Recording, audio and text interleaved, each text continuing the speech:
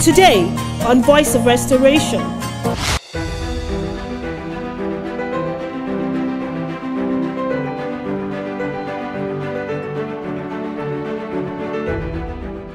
Our journey is not complete until our gay brothers and sisters are treated like anyone else under the law. For if we are truly created equal, then surely the love we commit to one another must be equal as well. It's because of you I was able to marry the love of my life, my husband back home, and also this guy. Hi! I was actually able to marry my wife. I wouldn't have gotten married 2 years ago if it wasn't for you. Thank you, President Obama. Because of you, I got to marry the girl of my dreams.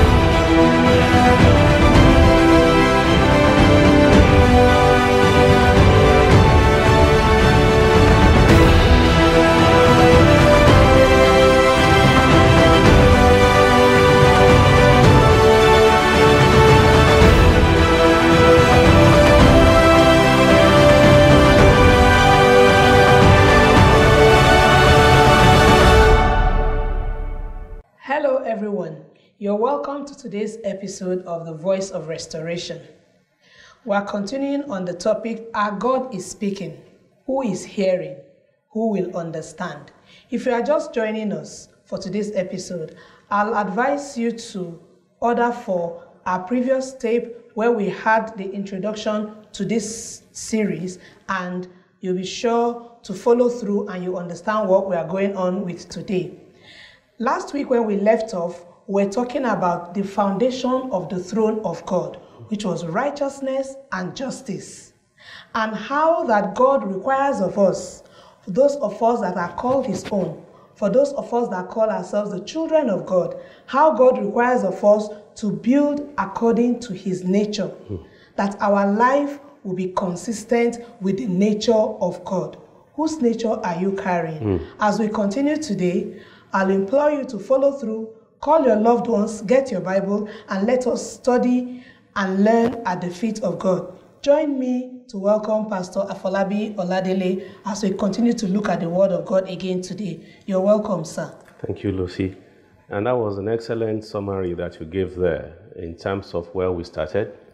And today we are going to get a bit deeper into that portion of Psalm 90 where Moses began to speak about who knows the power of your anger. Who knows the power of God's anger? And we are going to be giving you examples of those nations or individuals that had to experience the power of God's anger, so that we also, who are living in our times, will not feel so far removed, and we will evaluate the things that are going on in our lives, the things going on in our nation, along with the examples that we are going to be showing you. I wanted to pay attention to three things mainly. What were the things that these nations or individuals, what did they do that called for the anger of the Lord? Number two, what were the elements with which God dealt with those nations or individuals? And number three, what lessons are we going to be learning for ourselves and for our own generation, particularly in the light of all the events that are going on, whether it's with respect to weather or whatever it is that you see around you that you would typically ignore.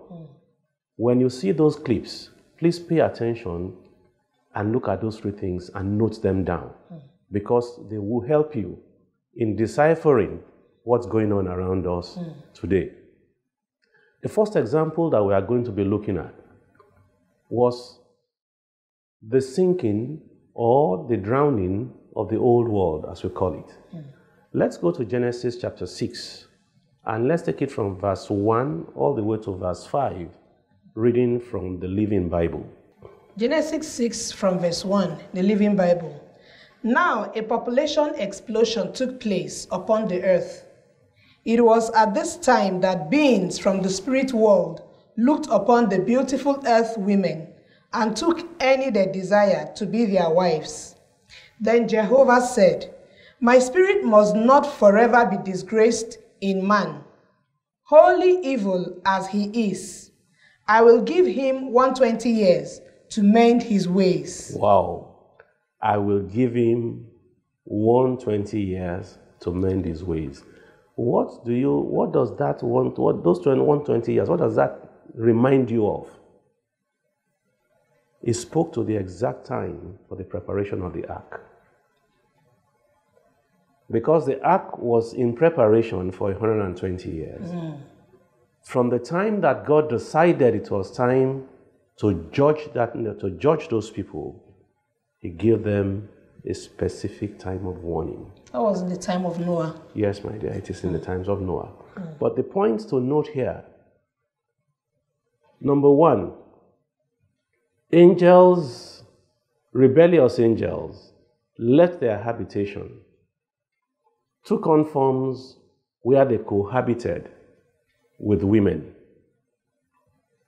That, first and foremost, breached God's conditions of righteousness for angels because they had their own abode, which they were not supposed to break. Number one. Number two, the center of the evil that they did predicated on taking on women, all in the bid to make sure that what God said in Genesis chapter 3 did not come to pass, when he said, your seed will bruise the head of the serpent. They came to thwart, as it were, God's redemption plan. But little did they know that hell cannot rise against God's plans. Amen. I am giving you these tips so that you can reflect upon your life, the life of your nation. These people left the boundaries that God gave them. Two, they took steps to negate the plan, God's plan of salvation. And all of you, whether by law or by whatever means you think you have power to try and stop the prosperity of God's gospel, you can relate to yourself that you won't be the first to do that. The same end that came to them will come to you. You have a chance to repent. Go on, please. In those days, and even afterwards, when the evil being from the spirit world were sexually involved with human women, their children became giants, of whom so many legends are told. When the Lord God saw the extent of human wickedness, and that the trend and direction of men's lives were only towards evil, he was sorry he had made them. It broke his heart. And of significance is the fact that he gave a warning. I will give man 120 years to mend his ways. To mend his ways. Listen to me, dear friend. Consider the things that you are hearing as evidence of warning that God is giving you. Mend your ways. Turn away from your unrighteousness. Seek the Lord while he may be found. Call upon him while yet he is near. Let the wicked man forsake his ways, and the unrighteous man let him forsake his thoughts and return to the Lord. Because the same way the eternal God vented his anger upon this generation, it's coming, and we are speaking to you. Be careful. Now, as you will find in Genesis chapter 7, this man Noah, God said, I found one man righteous. And that man was Noah. And God gave specific instructions to Noah as to what he should do. That rain will fall had never been experienced on the face of the earth. So people just said, these guys have come with their madness again. As some of you will say, by the time we get to the fullness of the things we are sharing with you, that these people have come again. You won't be the first to come that way. But people in the days of Noah saw him building the ark, saw his children, and 120 years is not a short period. They grew so used to it that initially they will criticize, and then they will just be passing back and forth, go around their business and so on, and think, leave that madman alone. But the madman knew he heard from God. He knew he heard from God. And all we are appealing to you, even if these are the voices of men that you are listening to, seek God, hear from him concerning the times we are living in. If these are normal times, if they are not, then look at your ways. Look at the judgment that came upon these nations and consider that the same can come upon our times, and indeed is coming upon our times. So, for 120 years, they had the opportunity to change their ways, but they did not. Business as usual. In the way that the Word of God put it in the New Testament, Jesus himself said, as it was in the days of Noah, people went about their business. Plenty of weddings, plenty of money making, as it is what is most uppermost in our hearts now. And in that time, when they did not expect, what they thought had never happened, happened. The rains came. The whole world, as was known then, was flooded down until every living soul, whether animals, except those who entered into that ark of salvation, all of them perished. I invite you, if you haven't known the Lord, if you have not committed your life to the Lord Jesus Christ, this is time for you to consider your ways and come to the ark of salvation, who is Jesus Christ himself. So, if you go to that Genesis chapter 7, and just very quickly read through the things that happen there, because it's important that people should follow and see that God will bring his word to pass. So you may choose not to believe. He will bring his word to pass. Amen. Go on. Genesis chapter 7. Finally the day came when the Lord said to Noah. Finally the day came. I wonder whether Noah himself was beginning to think, what is this? When is this going to happen? You have just put me to shame now. For day one, year 2, year 3, year 4, year 120. But finally, the day came. Yes? And the Lord said to Noah, go into the boat with all your family. Come up hither. Yes? For among all the people of the earth, I consider you alone to be righteous. Bring in the animals too, a pair of each, except those kinds I have chosen for eating and for sacrifice. Take 7 pairs of each of them, and 7 pairs of every kind of bird. Thus there will be every kind of life reproducing again after the flood has ended. 1 week from today, I will begin 40 days and nights of rain. Most people don't pay attention to numbers. Why did he say 1 week? How many days are in a week? 7 days. 7. That number 7 is coming again. A cycle of 7. A cycle of 7. And I keep drawing attention to this because you will see it feature continuously as to the timing of God's asking his people to come into his rest. Come into my rest. Come into the place of salvation. In a week, in 7 days precisely, yes, go on. 1 week from today, I will begin 40 days and nights of rain, and all the animals and birds and reptiles I have made will die. So Noah did everything the Lord commanded him. He was 600 years old when the flood came. He boarded the boat with his wife and sons and their wives to escape the flood. With him were all the various kinds of animals, those for eating and sacrifice, and those that were not, and the birds and reptiles. They came into the boat in pairs, male and female, just as God commanded Noah. 1 week later, when Noah was 600 years, 2 months, and 17 days old, the rain came down in mighty torrents from the sky, and the subterranean waters burst forth upon the earth for 40 days and nights. But Noah had gone into the boat that very day with his wife and his sons, Shem, Ham, and Japheth, and their wives. With them in the boat were pairs of every kind of animals, domestic and wild, and reptiles and birds of every sort. 2 by 2 they came, male and female, just as God had commanded. Then the Lord God closed the door and shut them in. For 40 days, the roaring floods prevailed, covering the grounds and lifting the boat high above the earth. As the water rose higher and higher above the ground, the boat floated safely upon it, until finally the water covered all the high mountains under the whole heaven, standing 22 feet and more above the highest peak.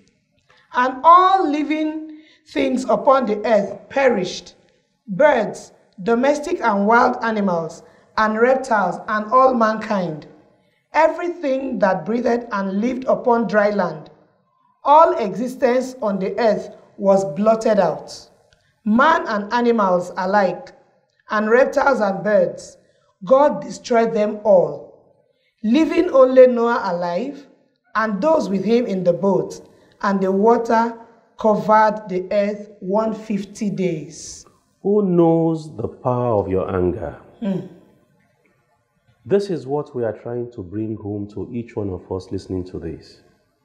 Just look at your imagination. Going back to the things that I asked you to take note of. What was God's weapon here? Water. Lagos State government did something that was unusual in this last 1 week.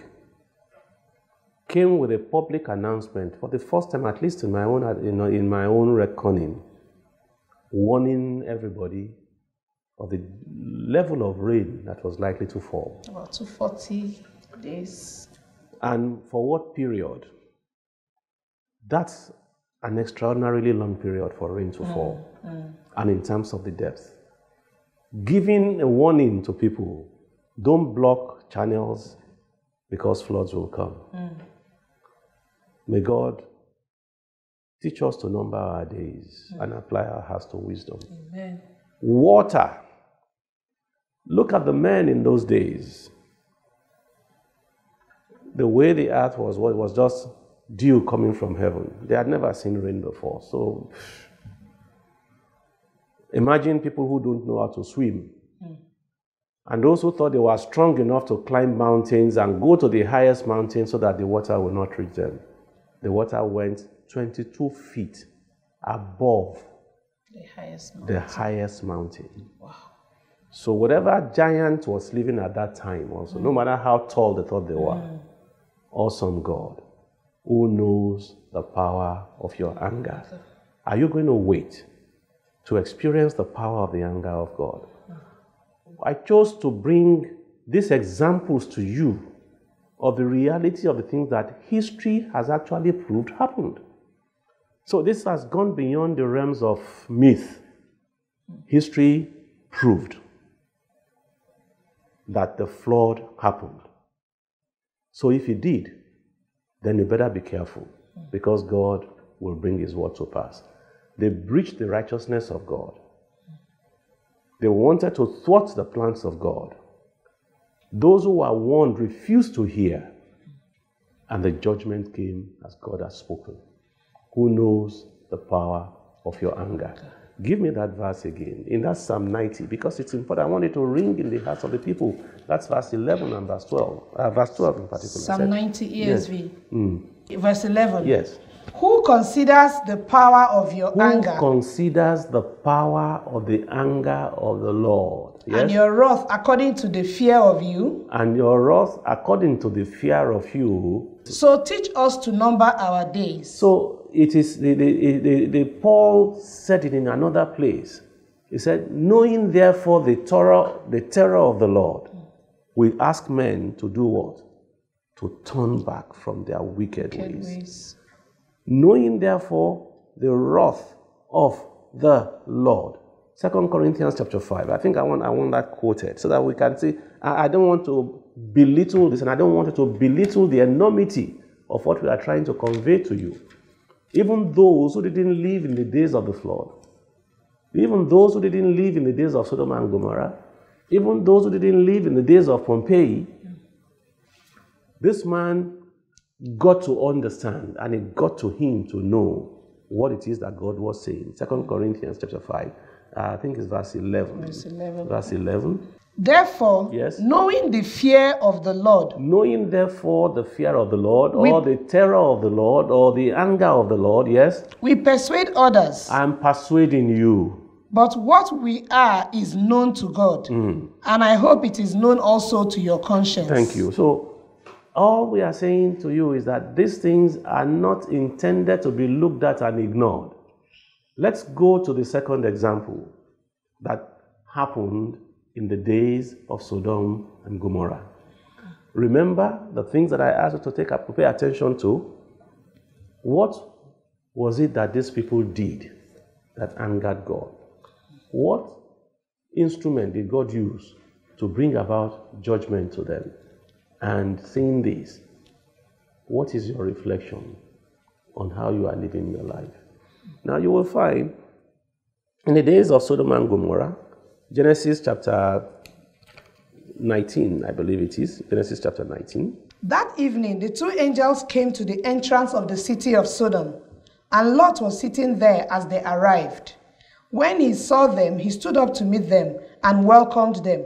Sirs, he said, come to my home as my guests for the night. You can get up as early as you like and be on your way again. Oh, no thanks, they said. We'll just stretch out here along the streets. But he was very urgent until at last they went home with him. And he set a great feast before them, complete with freshly baked unleavened bread. After the meal, as they were preparing to retire for the night, the men of the city, yes, Sodomites, young and old, from all over the city, surrounded the house and shouted to Lot, bring out those men to us so we can rape them. Stop now. Who gathered there? Who are the people who gathered around the house of Lot? The men of the city, young The and men old. of the city, young and old. The people who came into Lot's house, were they women? They were men. They were men. So men wanted to do what? To rape men. To rape men.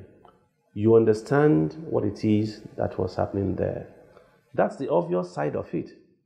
The non-obvious side of it is that these men came as strangers in the city. The city refused to show hospitality to them. Somebody chose to exercise hospitality to strangers. And it's good for you to begin to see what has gone wrong in our society, in the society in which we live in.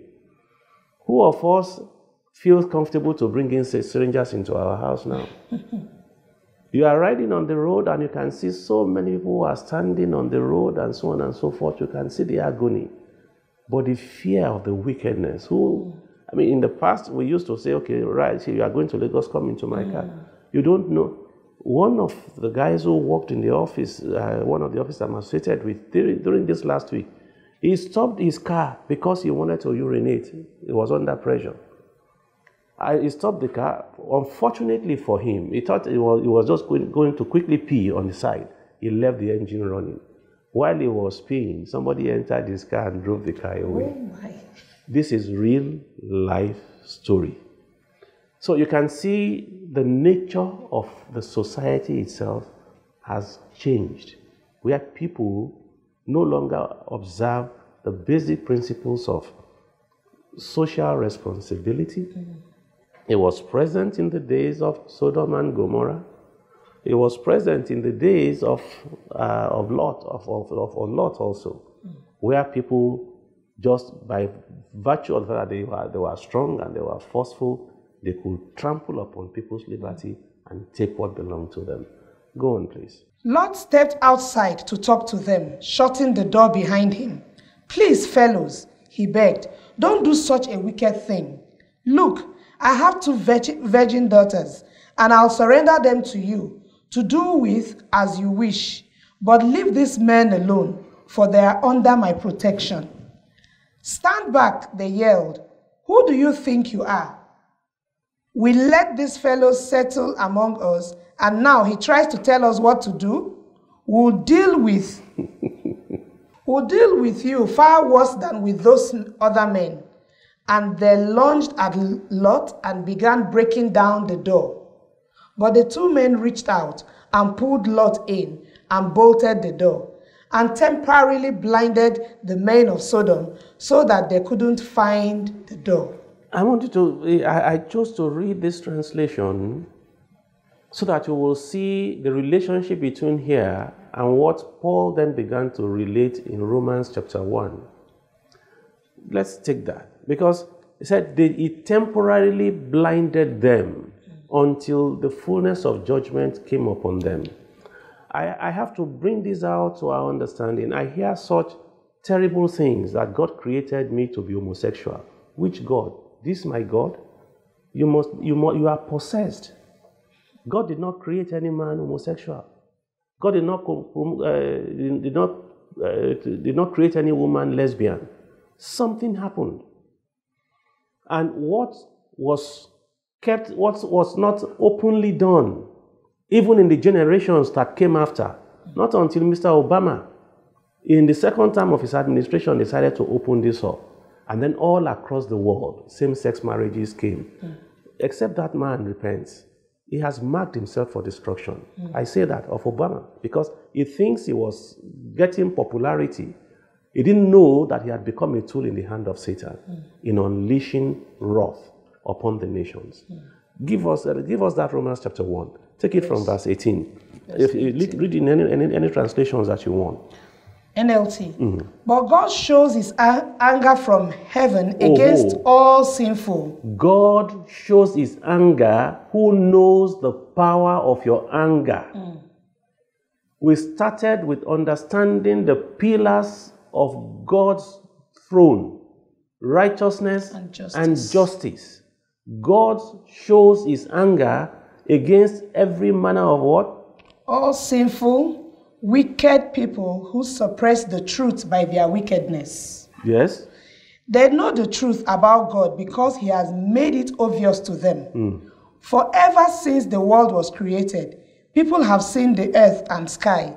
Through everything God made, they can clearly see his invisible qualities, his eternal power and divine nature. So they have no excuse for not knowing God. Yes, they knew God, but they wouldn't worship him as God or even give him thanks. And they began to think up foolish ideas. Now, remember, they began to do what? Think of foolish ideas. Now, remember, during the last broadcast, I told you, every man that turns away from absolute dependence upon God is of no use to God. Because God created me, God created you to be totally dependent upon him, walking according to the precepts that he has set in his word. Now, if you go away from that and choose to follow your own ideas and your own reasonings, God does not contest it with you. He gives you up to it. Go on. And they began to think of foolish ideas of what God was like.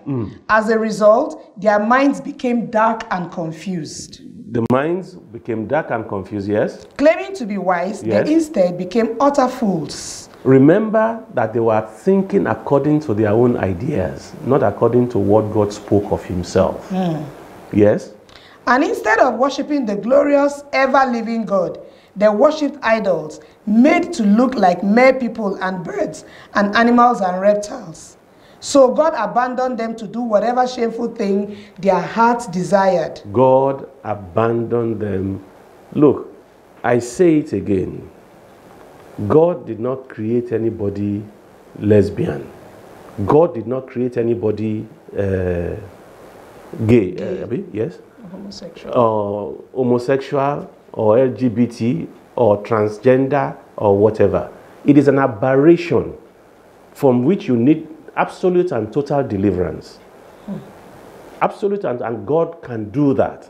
You can go online and see the testimonies of those who God has shown mercy to get them to understand. But I'm showing you the perversion of righteousness that triggers God's anger as it did in the days of Sodom and Gomorrah. Yes? As a result, they did vile and degrading things with each other's bodies. They traded the truth about God for a lie. So you can see doing the vile things with their own bodies is a consequence of abandoning the truths of God. you can get back to the truth of God and be delivered. Amen. And be broken. Amen. Your ideas, they mean nothing to God. They are instruments of rebellion against God. And God himself, in his own time, when he comes in vengeful anger, you will have yourself to blame. For this cause is this word coming. Yes. So they worshipped and served the things God created instead of the Creator himself, who is worthy of eternal praise. Amen. That is why God abandoned them to their shameful desires. Even the women turned against the natural way to have sex and instead indulged in sex with each other. And the men, instead of having normal sexual relations with women, burned with lust for each other. Men did shameful things with other men. And as a result of this sin, they suffered within themselves the penalty they deserved. Since they thought it foolish to acknowledge God, he abandoned them to their foolish thinking. Twice again, you will see this being repeated. Because they chose not to acknowledge God, God abandoned them to their foolish thinking. And led them to do the things they should never be done. Why will you wait until this happens to you? And I urge you, because this is also, despite the fact that the law was never passed in Nigeria, you find it commonplace. Lesbianism, transgender, and whatever, even in our land, not knowing that you are building up ready to receive God's judgment. It's time to return. The Lord can break the hold of this satanic influence upon your life and turn you back to his word. Amen. You know, so let's go back to where we were reading in Genesis chapter 17, Genesis chapter 19. I needed to give that interjection for you to understand all that the eternal God has spoken in relationship to the things that were happening in the times of Sodom and Gomorrah. Men wanted to rape men. Men decided to do that which was contrary to God. Go on, please. Verse 12. What relatives do you have here in the city? The men asked. Get them out of this place. Son-in-laws, sons, daughters, or anyone else. For we will destroy the city completely. The stench of the place has reached to heaven, and God has sent us to destroy it. So Lot rushed out to tell his daughter's fiancés, quick, get out of the city, for the Lord is going to destroy it. But the young men looked at him as though he had lost his senses. I wanted to pay attention to here, because these things, we're using contemporary language so that it's easier for you to follow. A warning was given, a time was given, and a people, one who heard it, went out to reach to those he wanted saved. And I'm saying to you, the contemporary events that we are seeing are warnings coming from the eternal God. And we are speaking to you, those of you who know and those of you who don't know. It's time to use the words of my sister when she started. Let your nature be exactly the nature of God. Let your obedience be to the word of God. Let your life speak to the nature of God. And you who may have been saying you have this tendency and co, you need help. And God can break that yoke. Amen. Because these people, they waved up the warning. They waved up the warning and said, they mocked him. Yes, go on. At dawn the next morning, the angels became urgent. Hurry, they said to Lot, take your wife and your 2 daughters who are here and get out while you can, or you will be caught in the destruction of the city. When Lot still hesitated, the angel seized his hand and the hands of his wife and 2 daughters and rushed them to safety outside the city, for the Lord was merciful. Flee for your lives, the angels told them, and don't look back. Escape to the mountains. Don't stay down here on the plain, or you will die. And the man started negotiating with God. In the clip that you are going to see concerning Sodom and Gomorrah, you will see things that hitherto, because what the scripture says was that fire and brimstone came to destroy the cities on the plain. In fact, science and archaeological research actually showed that God hit the entire place with meteorites. It was meteorites that hit the place. And when you see that clip, you can relate it to the things that have happened even in contemporary history. When meteorites hit certain places in the Siberia, what they did to the place. The only reason we are going to this depth is to bring to your consciousness who knows the power of your anger. Who knows the power of your anger. And as you look at these things, don't consider it strange that it can happen again in our own time, because they will. Yes, please. Verse 18. Oh no, sirs. Please, Lot begged, since you've been so kind to me and saved my life, and you've granted me such mercy, let me flee to that little village over there, instead of into the mountains, for I fear disaster in the mountains. See, the village is close by, and it is just a small one. Please, please, let me go there instead. Don't you see how small it is, and my life will be saved? All right, the angel said, I accept your proposition and won't destroy that little city. But hurry, for I can do nothing until you are there. From that time on, that village was named Zoar, meaning little city. You know, and this is our confidence and why we are saying this. Do you know that it was the prayer of one man that restrained God in destroying every place just for the salvation of one man? And that's our passion for you, particularly those of you who are out there who don't know. I'm not speaking to criticize you. I recognize that you need help. Anyone who is in the bondage of gayism, lesbianism, homosexualism, transgenderism, you need help. You need help. And Jesus is able to deliver you. Amen. Why would you wait? Following the foolishness of men who are walking according to a new world order. They come show themselves in the face of acceptable, the first black president of the world, instrument of darkness, agent of Satan he was, no matter what it is that he did. In as much as he breached the principles of the eternal God, you will see in the clip, you will hear him speaking publicly, all men are created equal. Thinking the ideas by which they set up their country are the ideas that work in the kingdom of God. No, they are not. They are not. The kingdom of God is the kingdom of God. It's not kingdom of Obana or kingdom of the people of the new world order. I have no regrets in speaking about this man because his own words condemn him. Our journey is not complete until our gay brothers and sisters are treated like anyone else under the law. For if we are truly created equal, then surely the love we commit to one another must be equal as well. The things that he was speaking were in sync with the things that were read to you from Romans chapter 1, from verse 18 all the way to verse 34. I urge you, it's time to stop living on your own ideas, to look at the word of God and hear the word of God and repent and turn to the word of God. Any man who strives for independence from God is a man who has rejected the principles of God. You are fit for destruction.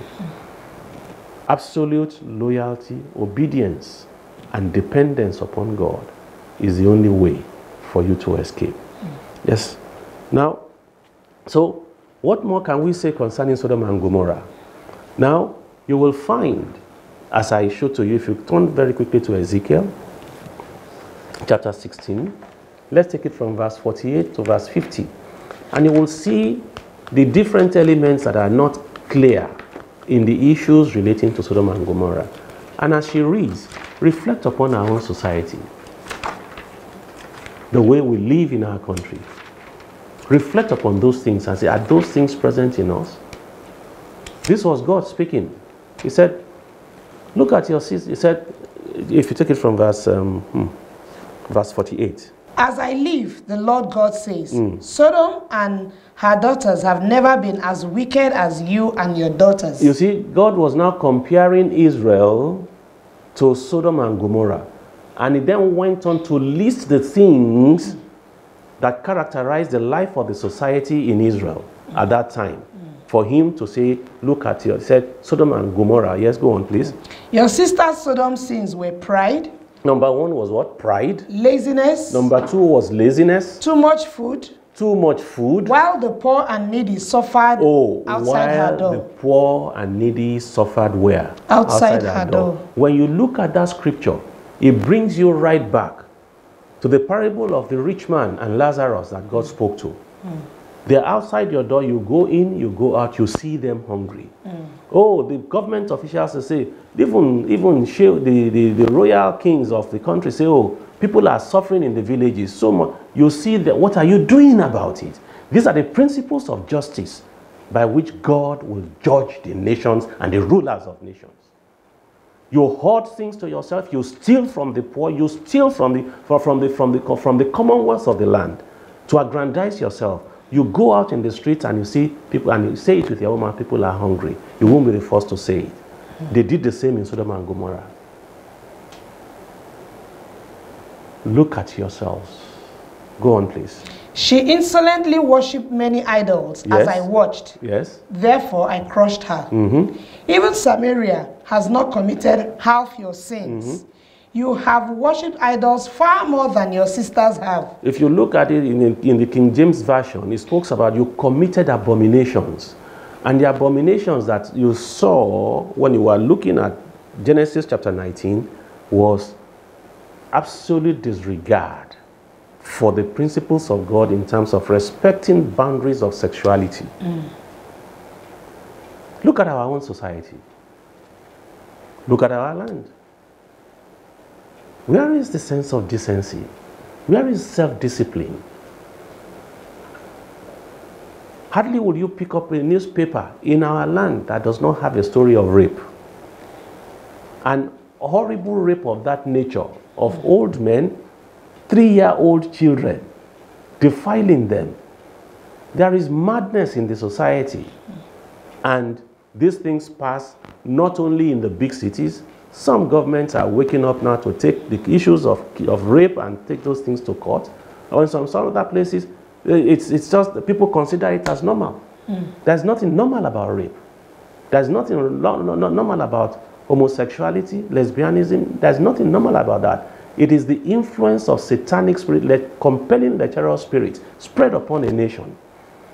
Last year, something happened in this city of Lagos. In the center of wealth, they were advertising young women in their prime, dancing half naked, just with their bras and co. In malls in Ikeja here. Yeah. A young woman, absolutely stark naked, she just painted her body, came out of a car and walked right through the mall. It was here in the city. And people applauded. People stood there. They didn't stone her. This is the level of lasciviousness that we see in our society. We consider it normal, but it is an aberration. It is an invitation to the wrath of God. Who knows the power of your anger? I speak to you, my friends. And it is not on the outside. Inside churches too. Terrible things are going on. Terrible things are going on. So-called men of God sleeping with people inside the church. Even the churches have become a bedlam of unrighteousness. Why won't God judge this nation? Why won't God judge? If God judged Sodom and Gomorrah, except for mercy, this nation is also ripe for it. But I have a part to play. You have a part to play. That's why we are speaking about it publicly. Sound the alarm and ask God for mercy, and let us turn back to His ways. Yes. So you will find that these same things: pride, arrogance, laziness, and inability to even help the poor. So much greed. I almost could not contain myself when I saw that ex-senator that shot a video, and he was so proud to even put it on social media. What kind of spirit has possessed him? And he then calls upon the name of the Lord, praying that God should help him, because he has taken us too much, and then the source by which the money is coming is no longer there. God have mercy on you. God have mercy on you. And we speak to all well-intended men who can see the things that we are saying, because all that we are trying to do is to bring close to you those nations and the people who have experienced the wrath of God. Perhaps because they are so far away, we can't see them. And that's why we are bringing this close by. And those clips that you are going to see of Mr. Obama in his speech, of Sodom, of what exactly happened to Sodom, and the tools which God used in destroying Sodom, those are the things that are of relevance. The sins of Sodom and Gomorrah, God's weapon that he used in dealing with them. Those same weapons are still available. Let's take the last example. How many of you have heard of the city of Pompeii? It pleased God as part of just studying. I visited Pompeii myself. And brother, was I shocked? What things you saw there in terms of the judgment and the anger of the eternal God. In terms of the judgment and the anger of the eternal God. In the clip of Pompeii that you are going to see, the people were so used to what was going on that when the volcano was rumbling, they said, the god of, they said, is just doing his thing. And on the streets, they were drinking, they were enjoying. It was a time that they were celebrating the gods. You will see in that clip, a woman, he never knew the man, she just jumped on the man, and the man, the level of lasciviousness. When you see sexuality, some of the things that are best not spoken, it's best that you just saw it yourself. So you can see that when God chose to destroy Pompeii, not one single man escaped. In the middle of their enjoyment, poof, the volcano went off. My words can't describe it. When you look at it, and God's armory there, the things of nature, earthquakes, volcanic eruption, these were the things that God used in judging. I plead with you, my dear listener, don't take for granted the things that you are seeing around you. God is speaking. Who is hearing? Who understands? And the whole reason of saying this is to cause you to come to your senses and bring you to the realization of the anger or the power of the anger of God, so that it may shake us back and take us away from our wicked way. That's it. What are the things that these three that we reviewed, what are the things they had in common? Sexual perversion. Sexual perversion. It was a common chord that tied all of them together. So let's not take it for granted. I was reading something. Parents hardly pay attention to their children. I read something recently of a mother who didn't understand the trouble that her daughter was going through, where the elder brother of this younger girl was, how did she put it now? He had a crush on her sister. And the young woman had been so pestered, it was at the point where she said, should I give up and let him have his way? That would have been incest. Did the parents teach him? You've seen the horror of Malianism in our land. No respect. Don't graduate. Don't put on bras. Don't put on pants. Don't you see the evil spirits that are prevailing in our land? And you say, oh, it's modernism. These same things prevailed in those days, for which cause the judgment of the eternal God came upon the land. I hate to say it. The same things that God used. Fire and brimstone. You've seen what has happened in Lagos, the chief commercial city. Whatever you like, call it. But I'm opening your eyes to see the armory of God. It doesn't matter where it is, whatever it is that triggered it off. Never has it happened, at least in my own recollection, within how many months of each other, you had two major pipeline fires, destructive things that took the lives of people. The fire that happened in the commercial center of Lagos, where they sell all the things, in Lagos, Odunlami, Balogun, and whatever. People don't understand that these are also instruments of judgment. God saying, I don't agree with the way you are living. I don't agree with the way you are living. The chief city of this country, Abuja, last year had a second tremor. Many more are coming. Let us return to God in repentance. In that Romans 1, verse 32, the very last verse, if you get it in here in English Standard Version, it says, yes. Though they know God's righteous decree, These are people who know God's righteous decree, that those who practice such things deserve to die. that know that those who practice all these strange things that we have spoken to, adultery, idolatry, homosexuality, all of the things that have been listed in this scripture, we know that they deserve to die. And we shut our mouths, we do nothing. And this scripture says the judgment is also going to come upon us who know and refuse to speak. Then not only them that do them, but give approval to those who practice them. And in our quietness, we are giving approval to the same. I have seen on social media what things that you thought were present in big cities. In recent times, they showed a gentleman who was caught sleeping with a goat. Where do such things happen?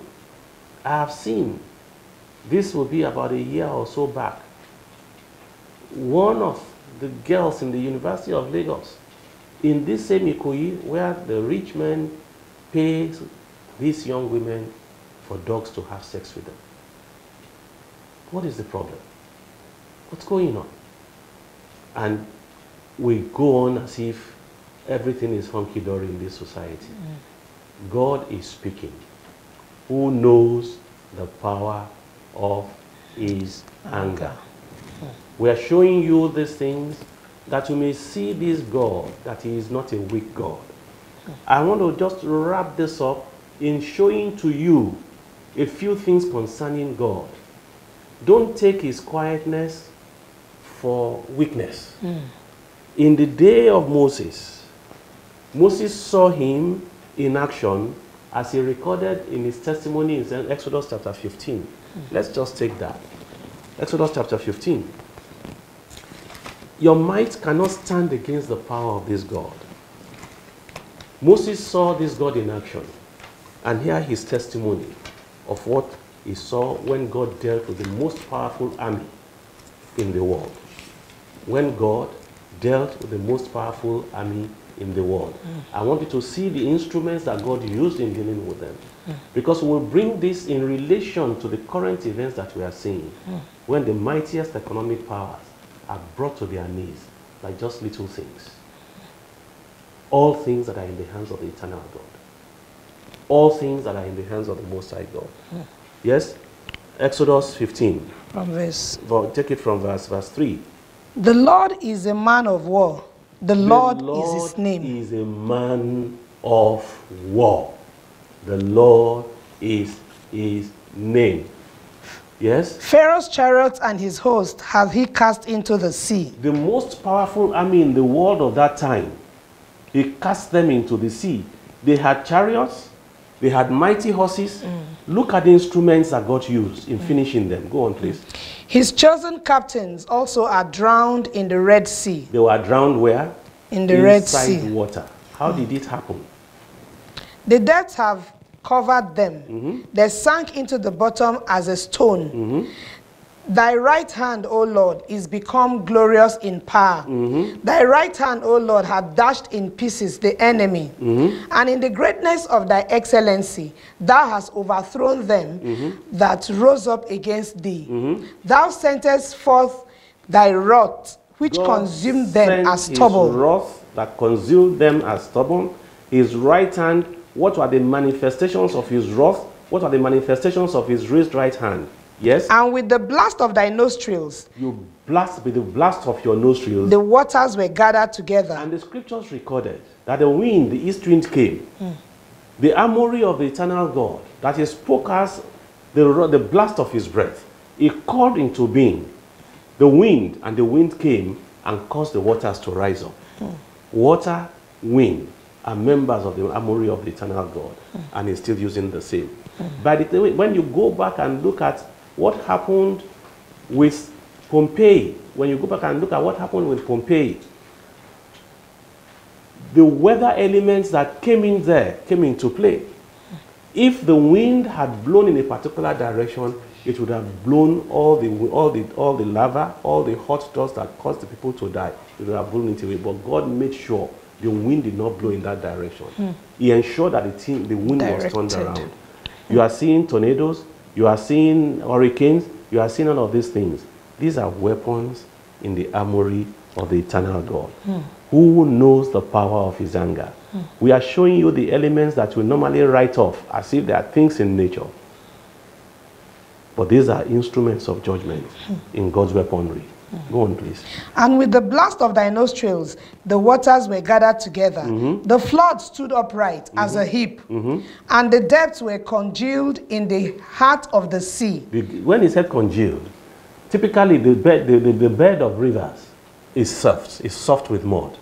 He said the breath of God caused the thing to solidify, for the righteous to pass through, and bang, when the enemies of God came in, the waters came back and sank them.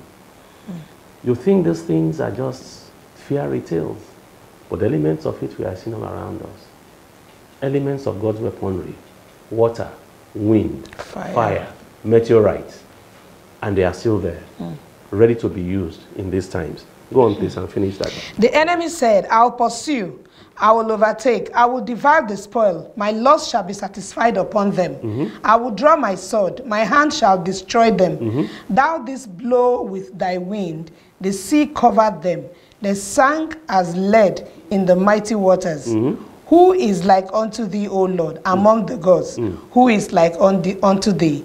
Glorious in holiness, fearful in praises, doing wonders. Thou stretchest out thy right hand, the earth swallowed them.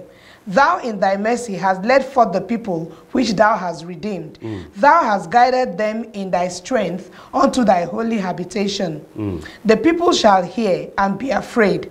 Sorrow shall take hold on the inhabitants of Palestina. Then the Duke of Edom will be shaken with fear. Shall be amazed. That's right. I'm just showing you who knows the power of his anger. In the day that God was revealing himself unto Job, after Job had complained and he didn't understand what God was doing in Job 38 verse 23, this is what Job said.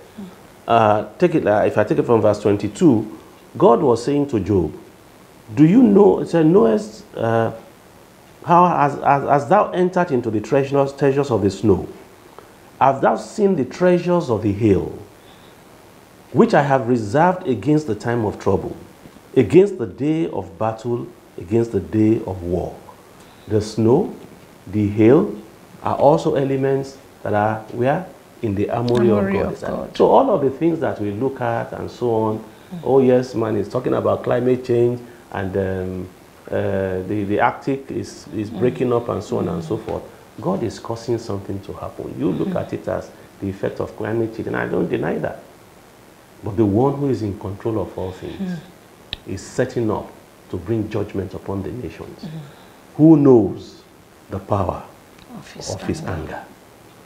For this sake, for these reasons, we are bringing these things to the fore, so that we don't write these things off as though they were just normal occurrences. They are not. I'm bringing evidence forth to you to see that God, he means business. He is a man of war. He is not a weakling. If things have been slow, it is because he gives the time of preparation. Just as he gave to them in the days of Noah. 120 years. Just as he did to the people of Sodom and Gomorrah, he gave a warning. Even Pompeii, as you will see, he gave a warning. But the people, they just took it for granted. They took it for granted until it came. I'm asking you, consider. Don't take these things for granted. You know, Joshua saw this same God as the captain of his host in Joshua chapter 5 from verse 13. This man came and had a sword drawn. Joshua came to him and said, are you for us or are you against us? And he declared, I am come as the captain of the host of the God of the armies of heaven. Give it to me so I don't misquote that. That's Joshua number 5 from 13 to 15.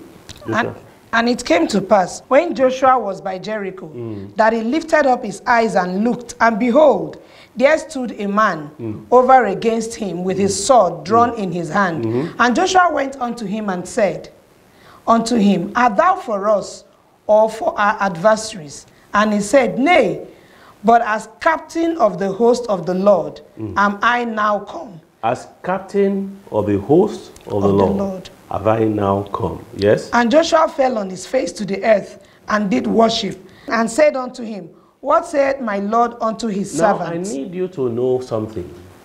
No angel dares accept the worship of man. So who was standing here was not an angel. It was the eternal God himself. Because by the time you go to Deuteronomy chapter 32, verse 8, 9, and 10, he said, when God divided the nations, amongst the princes in his cabinet, God chose Israel as his own possession. And here was the eternal God standing in the angelic form, taking on the form of a man. I am come as the captain of the host of the Lord. This is the same one of whom Gabriel was speaking when he appeared unto Daniel in Daniel chapter 9 and said to him, at the time of your prayers, the commandment went forth for your prayer to be answered.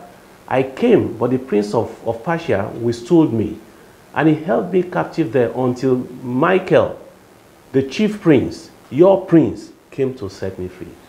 God is a man of war. He is a God of war. He is not a weak God. Keep on flaunting your foolishness and your wickedness. The day of reckoning is at hand. Who knows the power of his wrath? He is not a weak God. David knew him in 1 Samuel 17 verse 45. I need to get this because it leads into the next broadcast that we are going to be having. When you see nations that vaunt themselves in power, as though there's no one like them, it takes a little thing from the hands of the eternal God to bring them to their knees. Why do you want to wait until the fullness of his wrath is coming upon us? And the elements of it are showing, as we'll show you in the latter part of this broadcast, that the events that we are seeing around us, they are God sending notes of warning. Notes of warning. Prepare. Prepare, for the day of the wrath of the Lord is at hand. David knew him. When Goliath came, he said, you come to me with a shield, with a big sword, but I come to you in the name of the God of the armies of Israel. Amen. And the armies of Israel were not the mere men who are standing there. No. If you want to know the armies of Israel, go and look at David when he was going to do the final battle that put the Philistines to silence. God said something to him. When you hear the sound of the movement on the top of the mulberry tree, go and start the different translations. He said, when you hear the horse moves, the clapping of the horses on the top of the mulberry tree, it isn't earthly forces that he was talking about. It is the armies of heaven that God was going to use to deal with the land. Again, in the day that that Assyrian king came and tried to take Elisha, who they said was the one leaking the secrets and so on and so forth. And the servant of Elisha came out and he was afraid and said, lo and behold, look, these are me. And Elisha told him, those who are with us are more than those who are with them. And the scripture said, Elisha asked that the eyes of this man be opened, and he saw an array of the armies of heaven. God is not a weakling. He is a man of war. Amen. And he has the full armory at his disposal beyond what man can put together. Examples of it we are seeing. COVID-19 is not just a happenstance. We will get there. But I need you to understand one thing. My dear friend, my brother, a child of God, let's not keep our mouth shut in telling it to all around us that the judgment of the eternal God is around the corner. It's not just worldwide, it's also in our country. Let us turn away from our wickedness. The series of things that were listed in Ezekiel chapter 16 that we read, our pride, our arrogance, our greed, our not taking care of the poor, our stealing from the poor, our destruction of the commonwealth of the nation, all because you are in power, or because you are of one clannish lineage. Judgment is coming, and God will not spare. We will speak, and will continue to speak.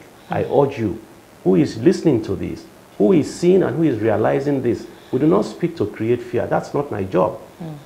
But it is for you to understand what God is saying. God is speaking. Who is hearing? Who understands? And what effect will that have upon your life? So it is that these things are there. And when we come, we will show you the full bloom of what God is doing with those who are conspirators against his will. God bless you. Wow, what awesome time we have had here today. The word of God is real, the word of God is true. Regardless of the times you live in, one thing is sure, wickedness abounds, but there is always a way of escape, taking a stand with God. Where are you pitching your tent? Are you going to sit by, perpetuate evil and wickedness, or you are going to come into the ark and be saved? Because the salvation of God is there for you, my dear friend, my brother, my sister.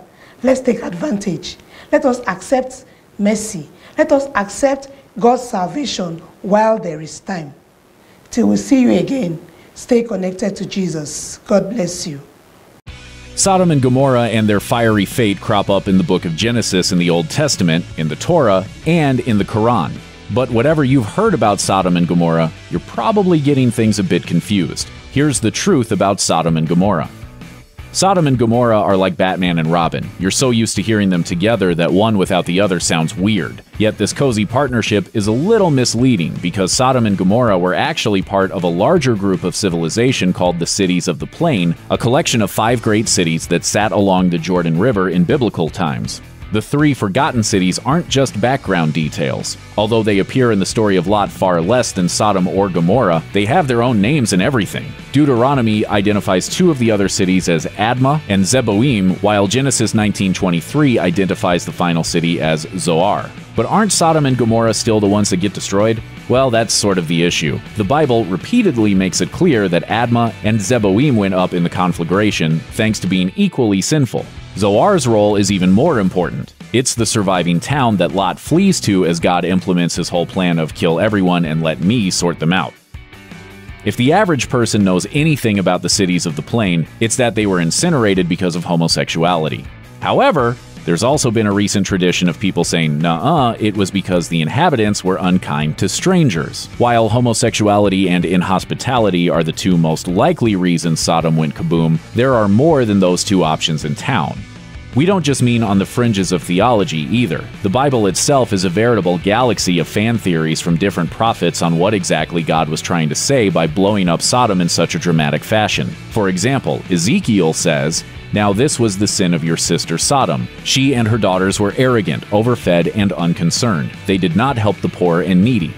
In other words, Sodom was iced for being a fantasy land that hated charity. But there are even more interpretations. Jeremiah implies adultery was what put a bee in God's bonnet. Finally, 2 Peter talks about Sodom being lawless, which you could probably either read as the inhabitants breaking a biblical law on homosexuality, or as them breaking one of the literally zillions of other laws the Bible covers. The reason for all these multiple interpretations is likely that the Bible's books were all written hundreds of years apart by wildly different people, all with wildly different axes to grind. Looking for a single, unified message from God in the story of Sodom is like looking for an easy way of beating Battletoads. Impossible.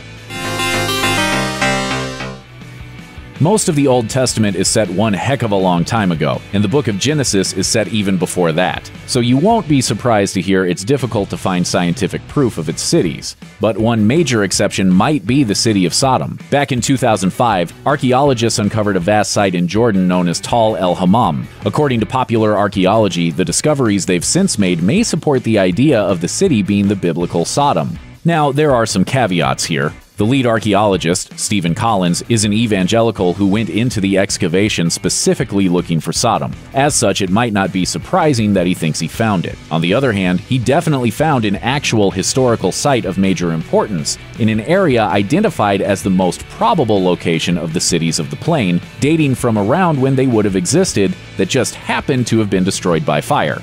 Whether or not Tal el-Hammam is Sodom, it went out in a similar fashion.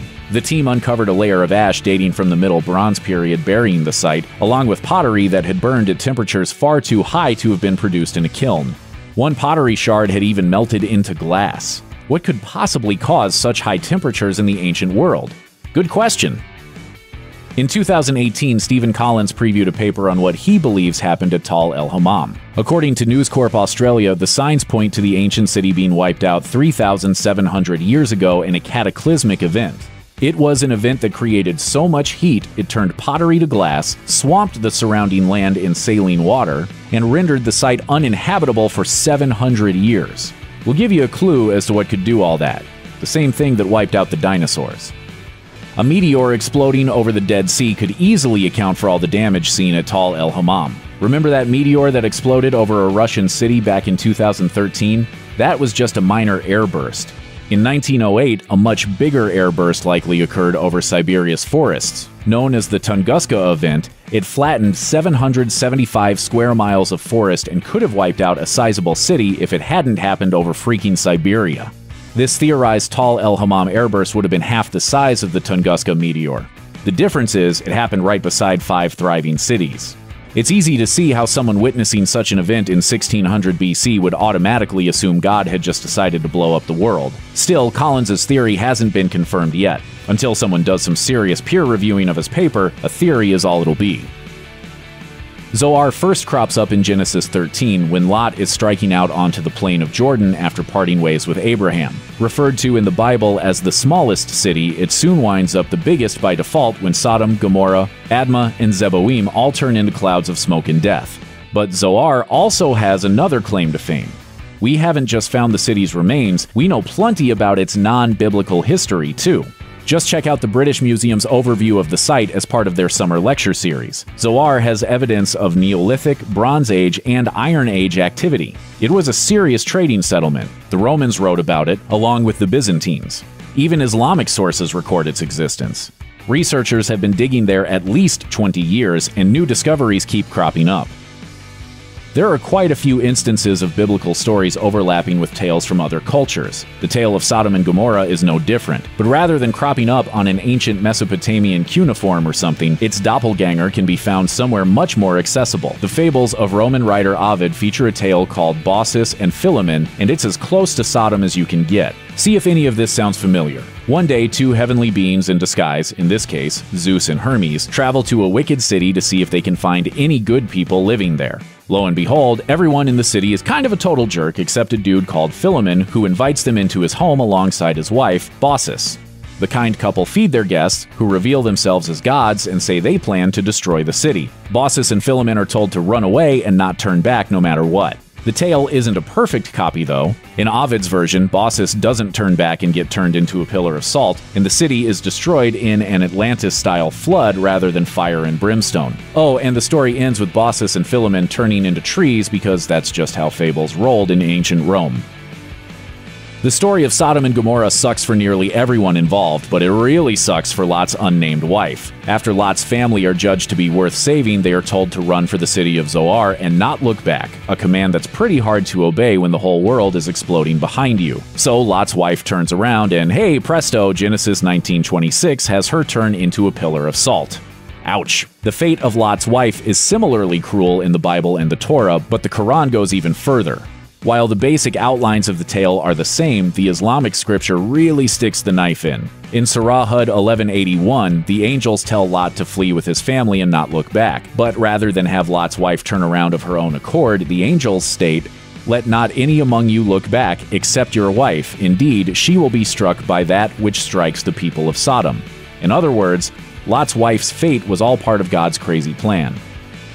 Given the whole exploded in an apocalypse thing, saying that the cities of the plain had some cruddy luck might seem like saying Noah got a little wet. But the thing most of us forget about Genesis is that Sodom and Gomorrah don't get introduced just to be destroyed. Before Genesis 19 sets them on fire, the cities of the plain feature in Genesis 14. The trauma came in the shape of the king of Elam, who'd ruled the cities of the plain for 13 years. In Genesis 14, the kings of Sodom, Gomorrah, Zoar, Admah, and Zeboim all rebel against him and raise an army. They ride out to do battle, but fall into a bunch of tar pits and get massacred. The king and his allies then ransack Sodom and Gomorrah, taking all their possessions and food and carrying a ton of their citizens off after the raid. Time for another raid. Time to swing the old sword again. That's right, the famous rain of fire the cities experienced was only their second apocalypse. They were already recovering from a devastating war. In this context, it's kind of hard to judge the Sodomites for getting up to a few hijinks. The mega-apocalypse is just the first part of the story of Sodom and Gomorrah. No sooner is all the fire and death over than the Bible segues into another equally famous tale, the one where Lot's daughters get their old man blind drunk and sleep with him in order to continue his line. Why did they do that? The lazy explanation is that Lot's daughters thought the rest of the human race had perished and were just doing their duty. But Genesis 19 is quite clear that the family had just left the surviving city of Zoar. So again, why? For an answer, you'll need to turn to Genesis Rabbah, a Jewish book from Roman times that offers interpretations of Genesis. Genesis Rabbah makes it clear that a Messiah king was prophesied to one day come from Lot's line, so his daughters were less interested in preserving the human race than they were preserving Lot's genetics. I'm sure it was quite common in those days, limited gene pool, incest, and what have you. That would probably explain why Lot's wife was so dead set upon returning to the Forbidden City. Saving Lot has a tremendous impact on the biblical narrative, and some of it is just really, really negative for the Israelites. After Lot's daughters seduce him, two of them give birth to two boys, who both go on to found dynasties of their own known as the Moabites and the Ammonites. According to Britannica's 2 articles on the subject, the Moabites and Ammonites then spend the next few centuries waging continuous warfare on the Israelites. Still, there were some positives. King David was descended from Ruth, herself a Moabite, so no Moabite means no King David and no Solomon, who were pretty important Bible guys. On the other hand, it also means no centuries of warfare and fewer regional rivals. Take your pick. You might be forgiven for thinking that the most disturbing part of the eruption of Mount Vesuvius in 79 AD was the sheer suddenness of Pompeii's destruction. But while the town's destruction was unspeakably tragic, the speed at which it happened wasn't nearly the worst thing about it. 2 festivals happening in the town at the same time meant the tragedy at Pompeii ended up so much worse than it should have been. According to the book Pompeii, an archaeological guide, the Pompeians were in the middle of a multi-day celebration in honor of the Emperor Augustus. Known today as the first emperor of the Roman Empire, Augustus had died 65 years earlier and had just been made a god, as well as having the month of August named after him. Pompeii's streets were filled with public celebrations including street musicians, fortune tellers, plays, and athletic events. Many of those performers and athletes came from outside Pompeii to take part in the event, as did the visitors and tourists who came to see them. We can't know exactly how many extra people were in the town at the time of its destruction, but it is certain a lot more lives were lost than might have happened if the eruption had happened a month later. Even worse, the day before the eruption was Vulcanalia, the festival of the god Vulcan, otherwise known as the god of fire and volcanoes. It wasn't so much that the people of Pompeii didn't get a warning that Mount Vesuvius was going to erupt, because there definitely would have been smoke, small earthquakes, and loud rumblings at the very least. It was more that because of Vulcanalia, they would have interpreted these signs as good omens from the god rather than the warnings to get out of Dodge. As far as the townspeople cared, these warnings were simply signs that Vulcan was busy at his forge inside Mount Vesuvius, perfectly happy that everyone was celebrating his special day. We're in Pompeii, and it's Volcano Day. It wasn't just the timing of the festivals that screwed everyone over in Pompeii, though. It was also the weather. According to Perspecta Weather, the wind in that part of Italy during August tends to blow in a southwesterly direction. If this had been the case during the eruption, the cloud of ash and deadly gas from the volcano would have blown away from Pompeii. Sure, there still would have been the whole heat and lava thing to contend with, but that wasn't what killed most people in the city. If the ash and gas had spread in the direction the wind normally blew, far more people would have likely survived. But for some reason, that day the wind was blowing to the northwest, straight towards Pompeii. Aside from dooming the town itself, this also meant that many of the townspeople couldn't escape. Pompeii sits on a bay, and some people evidently attempted to escape by ship, but our only eyewitness account of the tragedy, by Pliny the Younger, says the wind was blowing dead inshore and stopped terrified residents, including his own uncle, from leaving that way. Their most effective escape route was blocked off because of a bizarre change in the weather. In fact, the nature of the wind that day was so bizarre that it has caused some historians to think we have the date of the eruption wrong. According to the Australian National Maritime Museum, the unexpected wind pattern could mean the eruption took place in autumn, later in the year than first thought. Considering many of the people of Rome lived around 2,000 years ago, it's easy to feel a disconnect between their lives and our own. But with Pompeii, we don't just have the skeletal remains of those who died, we can actually see in great detail the fear on their faces at the moment of their deaths. The nature of the detail in these remains makes the town's destruction feel like so much more than just history. When Pompeii was being excavated in the early 1800s, the archaeologists realized that, when they found a skeleton, it was always surrounded by a void in the compacted ash. The diggers started pouring plaster of Paris into the spaces, and what emerged were essentially casts of people during the last moments of their lives. In essence, the archaeologists could see the exact positions they took as the ash rained down. There are even animal casts, including one of a dog writhing on its back, twisted as if in great pain. We find several groups together, 3 people together, 4 people together. It seems that they may be helping each other. But modern technology can take this information even further. Seeker reports that in 2015, many of these casts were CAT scanned. This means we now know the victims' ages, sexes, and intimate details about their health. We can even construct accurate images of their faces, such as a 4-year-old boy frozen in terror or a baby asleep on its mother's lap.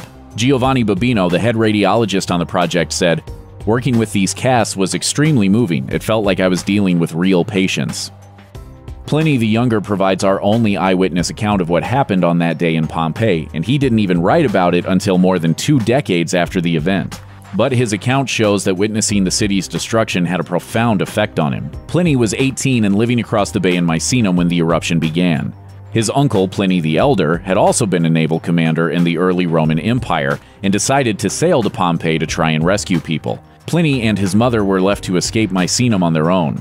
Eventually, they left their house because the strength of the earthquakes made staying inside dangerous, and they had to keep shaking off ash so they wouldn't be crushed by the weight of it. Elsewhere in the town, people began to panic, and false rumors quickly spread about Misenum being on fire. But according to Pliny, it was the noise that was the worst. He wrote, "You could hear the shrieks of women, the wailing of infants, and the shouting of men. Some were calling their parents, others their children or their wives, trying to recognize them by their voices. People bewailed their own fate or that of their relatives, and there were some who prayed for death in their terror of dying. Many besought the aid of the gods, but still more imagined there were no gods left, and that the universe was plunged into eternal darkness forevermore." Pliny the Elder died at Pompeii, having failed to save a single life. Historians still aren't exactly 100% sure how people in Pompeii actually died, but it's mostly accepted that, in general, they were smothered by ash and gas, crushed when buildings collapsed, or hit and killed by falling debris. This is why the bodies archaeologists have found show people were largely intact when they died, but this might not have been the case for victims in other cities affected by the eruptions. According to National Geographic, in the cities of Herculaneum and Oplontis, things were all the more disturbing because they were probably hit by pyroclastic surges, catastrophic mixtures of ash, lava, and noxious gases. But the deadliest characteristics of a pyroclastic flow are heat and speed. They can move at 50 miles an hour and reach temperatures of 1,300 degrees Fahrenheit. That kind of all-consuming heat can effectively flash fry a person to death. It causes a person's bodily fluids to boil instantaneously, including those inside their brain, essentially causing their head to explode. Within 10 minutes, all the soft tissue on their body would vaporize, and there's strong evidence that this happened to many of the victims in Herculaneum and Oplontis. If Egypt has taught us anything, it's that people really do not give a toss about the sanctity of the dead, with tombs in that country being ransacked almost as soon as they were sealed. The same is true in Pompeii. Despite it being the final resting place for thousands of victims, all grave robbers tend to think about is how much shiny stuff is buried with them. And the residents who fled their homes in terror did make it easy for these thieves, since many of them grabbed all their valuables to bring with them. Since Pompeii wasn't really rediscovered until the 1700s, these grave robbers have remained active up to the present day. Pompeii's official website mentions archaeologists unearthing one room and finding tunnels dug in the ash and the skeletal remains of 6 individuals thrown around, damage done by humans, not a volcano. A shop was also discovered in 2016 with evidence that looters had been there first, although thankfully they managed to miss a hoard of gold coins found inside. In 2017, there was actually so much tomb raiding that, for the archaeologists, it became a race to dig out new areas before they were found by crooks. Not everyone who steals digs a tunnel, though. Some just pick stuff up when they visit as tourists.